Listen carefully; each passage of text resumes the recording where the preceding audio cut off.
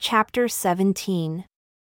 Manasseh was 12 years old when he began to reign, and he reigned 55 years in Jerusalem, but did evil in the sight of the Lord like unto the abominations of the heathen whom the Lord had cast out before the children of Israel. For he built again the high places which Hezekiah his father had broken down, and he reared up altars for the Baalim, and made groves, and worshipped all the host of heaven and served them. Also, he built altars in the house of the Lord whereof the Lord had said, In Jerusalem shall my name be forever. And he built altars for all the host of heaven in the two courts of the house of the Lord. And he caused his children to pass through the fire in the valley of the son of Hinnom. Also, he observed times, and used enchantments, and used witchcraft, and dealt with a familiar spirit and with wizards. He wrought much evil in the sight of the Lord to provoke him to anger. And he set a carved image, the idol which he had made, in the house of God, of which God had said to David and to Solomon his son, In this house and in Jerusalem, which I have chosen before all the tribes of Israel, will I put my name forever. Neither will I any more remove the foot of Israel from out of the land which I have appointed for your fathers, so that they will take heed to do all that I have commanded them, according to the whole law and the statutes and the ordinances by the hand of Moses. So Manasseh made Judah and the inhabitants of Jerusalem to err, and to do worse than the heathen whom the Lord had destroyed before the children of Israel. And the Lord spoke to Manasseh and to his people, but they would not listen. Wherefore, the Lord brought upon them the captains of the host of the king of Assyria, who took Manasseh among the thorns, and bound him with fetters, and carried him to Babylon.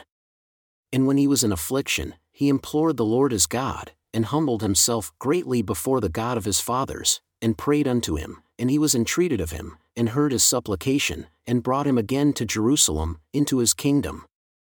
Then Manasseh knew that the Lord, he was God. Now after this, he built a wall outside the city of David on the west side of Gin, in the valley, even to the entrance at the fish gate, and encompassed about Ophel, and raised it up a very great height, and put captains of war in all the fortified cities of Judah. And he took away the strange gods, and the idol out of the house of the Lord, and all the altars that he had built in the mount of the house of the Lord and in Jerusalem, and cast them out of the city. And he repaired the altar of the Lord and sacrificed thereon peace offerings and thank offerings, and commanded Judah to serve the Lord God of Israel. Nevertheless, the people did sacrifice still in the high places, yet unto the Lord their God only. Now the rest of the acts of Manasseh, and his prayer unto his God, and the words of the seers that spoke to him in the name of the Lord God of Israel, behold, they are written in the book of the kings of Israel.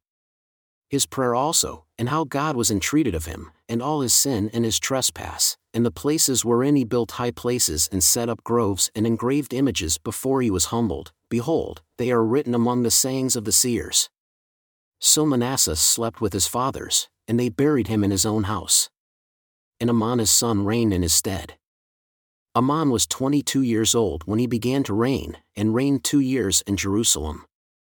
But he did evil in the sight of the Lord, as did Manasseh his father, for Amon sacrificed unto all the carved images which Manasseh his father had made, and served them, and humbled not himself before the Lord, as Manasseh his father had humbled himself.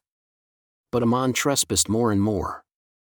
And his servants conspired against him and slew him in his own house. But the people of the land slew all them that had conspired against King Amon. And the people of the land made Josiah his son king in his stead.